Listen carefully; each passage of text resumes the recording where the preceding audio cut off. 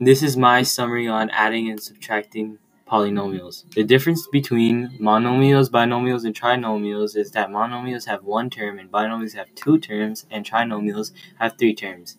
When adding polynomials, you need to have the same degree, like 3x to the power of 9. If you want to add them, then the degree needs to be 9 as well. When subtracting polynomials, you also need to have the same degree.